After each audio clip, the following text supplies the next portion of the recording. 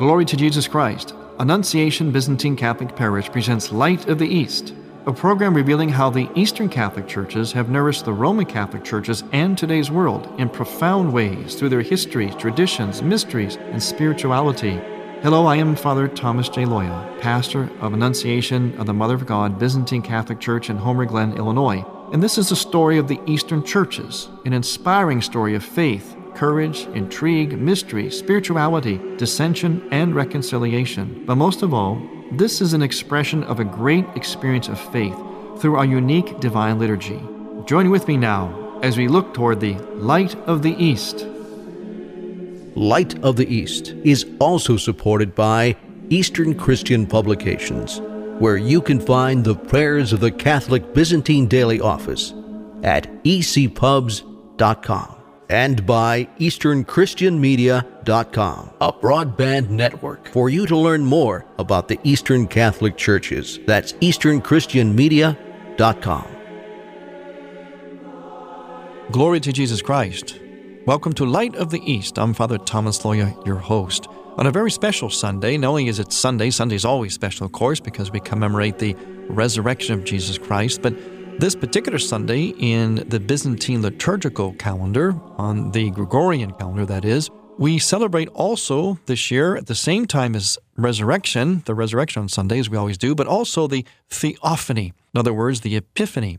In the Eastern churches, we call it Theophany because it is the epiphany of something, the epiphany of the Holy Trinity. In other words, a showing forth, the manifestation of the Holy Trinity. So that's why we get the word theo, God, ophany, theophanic. In other words, like an epiphanic, an epiphany of God, a showing forth of God. Our Laterite brethren of the Western line of the Church, of course, celebrate during Epiphany. For them, it's the Christ being revealed to the three kings. For the Eastern churches, mainly Eastern churches, it's Christ, the Father, and the Holy Spirit, the Trinity being revealed. So it's interesting how we come together along the same theme of revelation, of a revealing, a manifesting, a showing forth, an epiphany. So we do call this the Epiphany in the Eastern Church, but we more specifically call it the Theophany. And it's a marvelous experience to have it occur on Sunday, sort of really a double header, a major double header today in the Byzantine churches. Now, one of the things that is significant about the Feast of the Theophany, well, first and foremost, above everything else, it's the revelation of the Trinity, Father, Son, and Holy Spirit. That, of course, especially to an Eastern Christian, is enough in itself, because we're all about the Trinity. Very, very strong emphasis on the Trinity. Everything we do is in threes and we're mindful of the Trinity, where we say that the Trinity has saved us. So a day like today is huge for us. In fact, I often tell my parishioners that this day, the day of Theophany, is the second holiest day, the second most splendid, magnificent day of the entire liturgical year, second only to Pascha, Resurrection Sunday itself. Now, I know it's not maybe exactly correct to speak in those terms, but it's just a way of emphasizing just how important this is. I'm proud to say, whenever this feast day occurs on a weekday, I do get very good attendance at my parish of Annunciation. So a little pat on the back for my own parishioners who have learned that this is a very, very significant day, especially in the Eastern churches. As I mentioned, it's about revealing the Trinity. It's also the baptism of Christ. And this has immense significance in so many ways. And the best way to ascertain that significance, to immerse ourselves in it, is, as always, especially if you listen to this program for any amount of time, it's always by going into the liturgy of the Eastern Church. And by that, you're going into the soul of the Eastern Church. And one of the ways to go there is to go through the liturgical text. See, one of the differences between the Eastern churches and the Western churches is in the Eastern Church we have what's called dogmatic hymnody, or dogmatic chant. In other words, we sing and we chant dogma, or our theology. In the Western Church, it's a little bit closer to just using the Scripture verses themselves, which we use, of course, in the Eastern Church as well. Both the East and West rely a lot on the Psalms and verses from the Scripture for their prayer and their liturgical services. But in the East, they will use paraphrases of Scripture, but also meditations, theological meditations upon the Scriptures, upon these great events. And these are written by great saints throughout the history of the Eastern churches. So we call this a kind of a dogmatic chant or dogmatic hymnody. So we're going to use that. We're going to rely on those texts to kind of immerse us in the manifold, many many layered meanings of this great feast day of the theophany, of the baptism of Christ. You can say it either way, the baptism of Christ or theophany. Theophany meaning that the Father, Son, and Holy Spirit was revealed in the moment of Christ's baptism. Remember, his Father's voice boomed out from the heavens, "This is my beloved Son, in whom I am well pleased." And the Holy Spirit descended upon him in the form of a dove, and there was Jesus himself. So we had all three persons of the Trinity being revealed in this magnificent moment. But it can also be referred to as just the baptism of Christ as well. Let's look at a few of the liturgical texts. The first one gives us a hint as to what is to come, and this is part of the Troparia.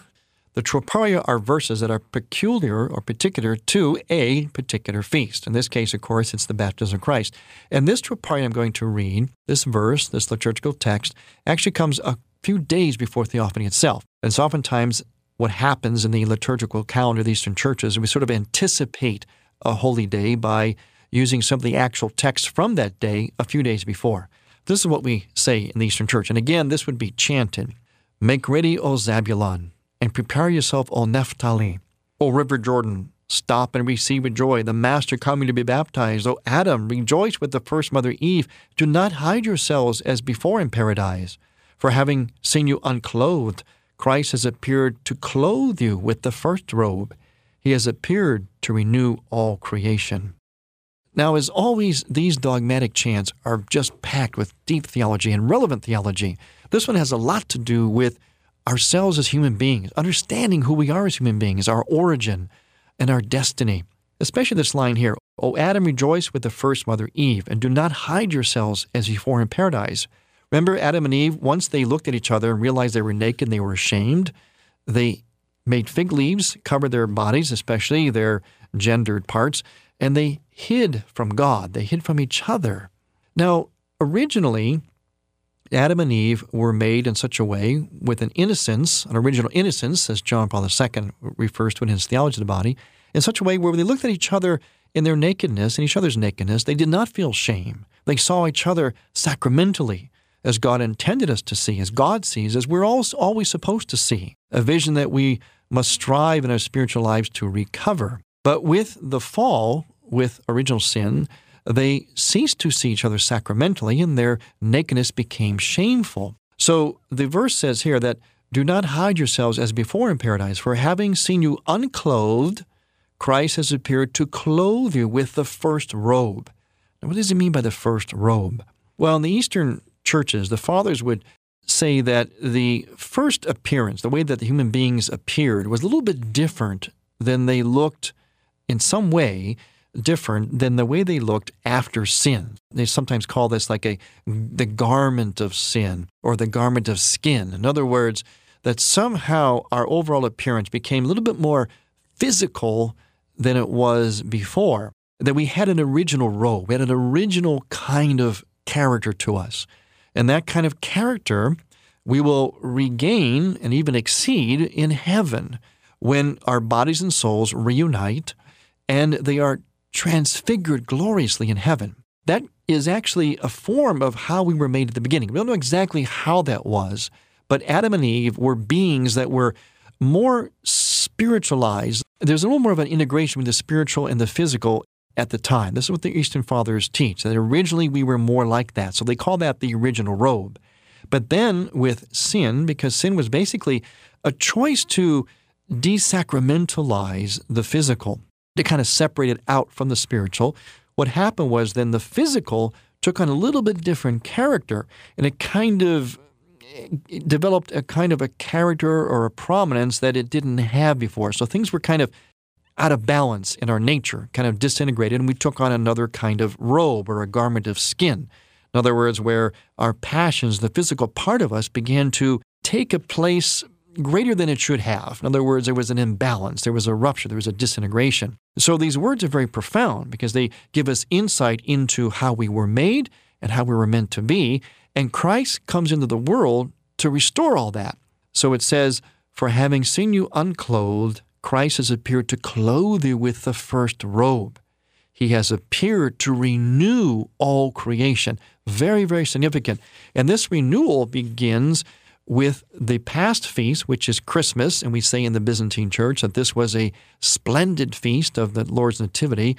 But now an even more splendid feast of our Lord's baptism and the revelation of the Trinity now occurs. And all this has a lot to do with the renewal of creation. In other words, Christ is coming to restore things as they were meant to be.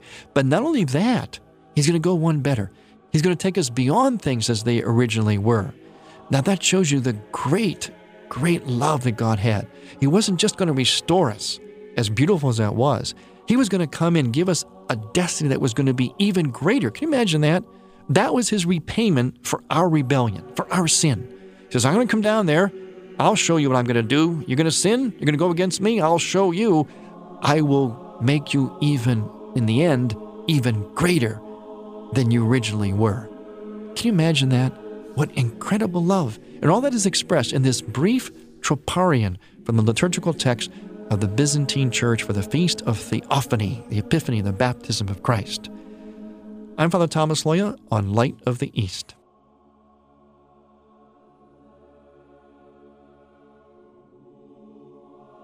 Would you like to hear this Light of the East program again? Welcome to Light of the East. I'm Father Thomas Loya. Or hear Father Loya's companion program, A Body of Truth. Just visit the radio page at ByzantineCatholic.com. That's ByzantineCatholic.com. Or hear it again, for the first time. Light of the East's mission is Christianity's reunion. And to tell the story of the Eastern lung of the Catholic Church, we need your support in order to keep Light of the East on the air. You can make a donation now by going to ByzantineCatholic.com. That's ByzantineCatholic.com. Click on the radio button and then donate securely using any major credit card. With your help, we can keep Light of the East's illumination bright. People often ask me, what is the difference between an Eastern Catholic and a Latin Rite Catholic? Hello, I'm Father Thomas J. Loya with an Eastern Christian Moment. The difference between Eastern Catholicism and Roman or Western Catholicism is not a difference in belief, nor is it just a matter of different customs and traditions. Rather, it is a difference of theological emphasis, of seeing the same thing but from different vantage points, according to the respective genius of both lungs of the Church. For instance, in Western spirituality, there is an emphasis of man striving towards God and how the accomplishments of man point to the greatness of God. This emphasis became expressed in the tall verticality of Gothic church architecture and in works of famous artists and composers. In the East, the starting point is God's transcendence, which becomes immanent and incarnate. This emphasis became expressed in the domes, arches, and iconography of the Eastern churches. East and West may differ in emphasis, but they both arrive at the same place of the one true God. To find out more about the Eastern lung of the Church, go to EasternChristianMedia.com. You're listening to Father Thomas Loya on Light of the East. The Tabor Life Institute, which is dedicated to the formation and education in the theology of the body. To find out more about the Tabor Life Institute, you can go to taborlife.org. That's taborlife.org. Especially if you're interested in conferences and retreats, in particular for youth, young adults, and also for those of you who speak Spanish. That's taborlife.org.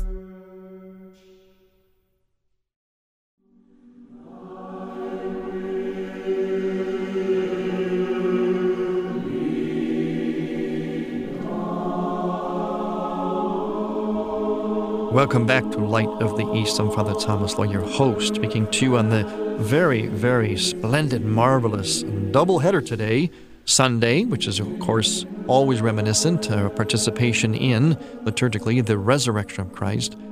But also this particular Sunday, this year, it is also Theophany or Epiphany, the baptism of Christ, the revelation of the Trinity.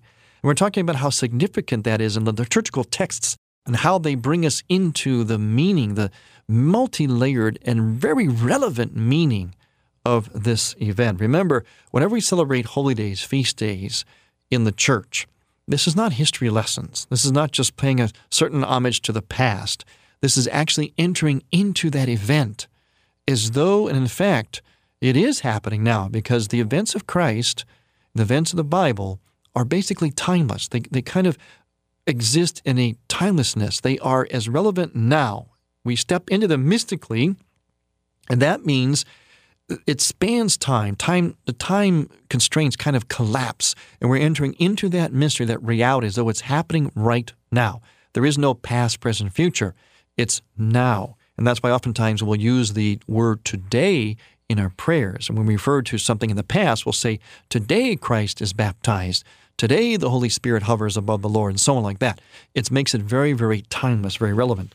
We're looking at the liturgical texts in terms of how they have many, many multiple meanings, many leveled meanings for us. Let's look at a couple more. O River Jordan, prepare yourself and see Christ our God appearing to be baptized by John in order to shatter the heads of the monsters in the sea. Through the power of his divinity, rejoice, O wilderness of joy, then all you mountains dance with delight, for the giver of life has come to call back Adam. O voice that cries out in the wilderness, O John the forerunner, cry out, make ready the way of the Lord, and clear him a straight path.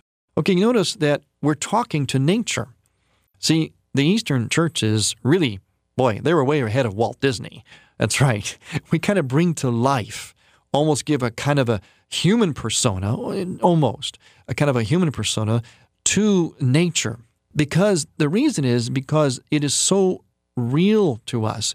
What happened was when God enters into nature, first by his nativity, and now as he enters into water, we now have a new, renewed significance of these aspects of nature, so much so that they become almost alive. They become very real, significant. We become much more a part of them. We become closer to them. So as though we could speak to them and they could speak to us. We speak to them almost as if they are a person. Much like, in a sense, Walt Disney, where the whole Disney phenomenon was that it would take nature and animals and kind of give them a certain human persona. That was part of the charm. That's why Disney has been so successful worldwide. Well, there's actually a liturgical, mystical approach to that, which is very much a part of the Eastern spirituality, and especially on a day like today, we're very much into making nature very, very real, almost giving it human-like qualities that we can speak to it and it can speak back to us. Here's another text. Let us praise together the one who is beyond all understanding, for he accepted our poverty in the flesh and drew near to be baptized, thereby restoring us to our former state. For he is an all-merciful God. Let us extol his condescension and cry out with grateful hearts, glory to your epiphany, O Christ. Okay, there you see the word epiphany being used. But in the East, it also is really referring to a showing forth of not just of Jesus Christ, yes, but also of the Trinity. And it says here, too, that he, thereby restoring to us our former state. As we said earlier, Christ came to restore. He comes here as the new Adam. That's who he is. Yeah, Christ is the new Adam. He is the human being. He's the Adam that was supposed to be, the one that was supposed to remain faithful to God and to the order of creation, retain his original innocence, and move body and soul completely integrated, peacefully, like a sleep, into heaven and be glorious, glorified. This was the intention. This was the original plan that God had. Well, human beings, Adam, Eve, blew it. And the rest of us do too, through sin, by sharing in their sin. So God wanted to complete his plan. He was not going to be outdone. He was going to still finish his plan because he loved us so much, and his plan was good. So what did he do? He says, you know what I'll do? I'll remake creation. I'll make a new Adam, and it'll be myself, become human in the flesh. That will be the new Adam. So the second person of the Trinity, God himself, becomes flesh, becomes the new Adam, to, in a sense, go backward and restore things, but in a new way and with a kind of an indication, a direction pointing to the future. In other words, our ultimate destiny. It's just a marvelous, marvelous plan, all expressed through the liturgical text and the ritual of a great feast like this. There's another one. Oh, what a marvelous wonder. The compassionate Savior clothes himself in the nakedness of Adam as in a robe of glory. He prepares to stand naked in the flesh in the streams of the Jordan. How shall the river receive you, O Master and Lord? For you are the one who makes your dwelling above the rains. O Jesus, our benefactor, we all glorify your epiphany. Now notice in these texts, and you'll see a lot of that in the text for this feast day, there's a lot of mention of nakedness, of Adam's nakedness and Christ's nakedness. And it's very significant. We shouldn't be squeamish about this because, again, we're looking at this mystically. We're looking at the physicality that God created, which, of course, is holy, and we're seeing it in its mystical sense, in its ultimate identity. Remember, human beings were not supposed to look at each other with lust and with shame. They could look at each other's body, naked, and see in it God, how God reveals himself through our very bodies, our very persons as male and female. Now, all that got is, of course, confused and disintegrated with original sin. So there's a lot of mention of restoring that aspect of our sexuality, of gender, the meaning of gender, of our body, of nakedness, trying to restore that original view of it, that sacramental view. And also the meaning of this idea of Adam as in a robe of glory. It says the Savior clothes himself in the nakedness of Adam as in a robe of glory. Can you imagine that? We see nakedness as being shameful. Here, it's saying here, and again, this is written by saints, and we've been praying this in the Eastern churches for centuries, written by saints as part of our liturgy, our prayer. We see that Jesus clothes himself in the nakedness of Adam as in a robe of glory. Yes. In other words, he takes on that body of the human person, naked in the water, but it's that nakedness as it was before the fall. In other words, we don't see it as lustful, as precisely why he takes it on. He says, I'm going to come down there, I'm going to take on this naked body, and I'm going to take it on and live it and bring it back to how it was supposed to be seen in the beginning. Remember, Adam and Eve saw each other, they looked at each other, and they were naked, but they felt no shame because they had an innocence about them. They saw each other's very naked bodies, their whole personhood, all of creation, in fact, sacramentally. And that's what Christ came to restore. Now, let's look at another verse. The mystery of the Virgin is beyond expression, for she has been revealed as heaven and the throne of the cherubim, as the light-bearing bridal chamber of the Almighty God. Let us extol her in faith as the Theotokos. Now, there you see the light-bearing chamber. What a magnificent description of the Mother of God. She's a bridal chamber. What is a bridal chamber? It's a place where there is a nuptial union, the one flesh union between husband and wife, a consummation of a marriage between the bridegroom and the bride. And there we have the image that gives us a sense of our ultimate relationship with God, one of being a spouse. That's right, a mystical spouse. You have to think mystically here. That God created for him a bride. He is the bridegroom. He creates for himself a bride. And then he weds that bride. He enters into her into a relationship of intimacy and love and gives his very body to his bride, sacrifices himself, spends himself, offers himself as an oblation on behalf of that bride. This is where all of marriage, as we know it, comes from. That's the context, the model for it is the relationship of God to us.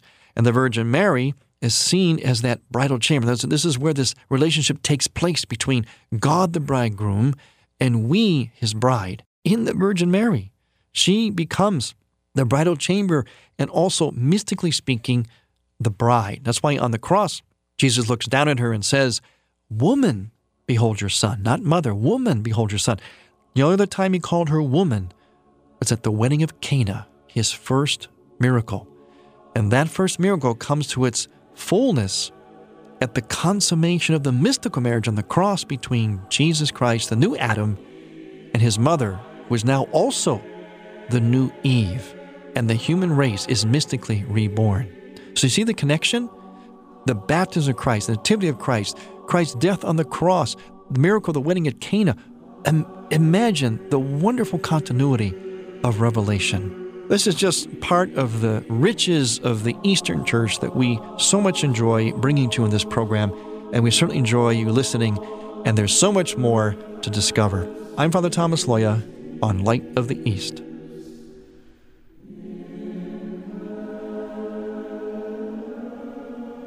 Would you like to hear this Light of the East program again? Welcome to Light of the East. I'm Father Thomas Loya. Or hear Father Loya's companion program, A Body of Truth. Just visit the radio page at ByzantineCatholic.com. That's ByzantineCatholic.com. Or hear it again. Hear it again. Hear it again. Hear it again. For the first time. Light of the East's mission is Christianity's reunion. And to tell the story of the Eastern lung of the Catholic Church, we need your support in order to keep Light of the East on the air. You can make a donation now by going to ByzantineCatholic.com. That's ByzantineCatholic.com. Click on the radio button and then donate securely using any major credit card. With your help, we can keep Light of the East's illumination bright.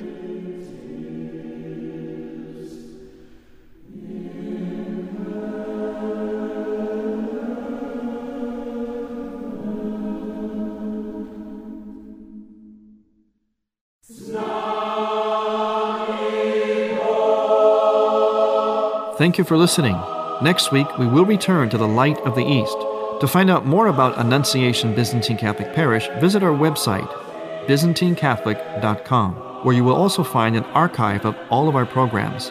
In order to continue this program with its mission of Christianity's reunion, we need your support with a donation. Any amount would be a blessing. Please make out a check to Light of the East Radio and send it to Light of the East, 14610 Will Cook Road, Homer Glen, Illinois, 60491.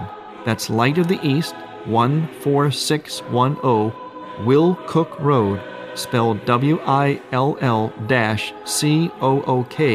Road, Homer Glen, Illinois. From the Light of the East, a new dawn of unity is in sight. God bless you, go with God, and may God bless you and grant you many happy years.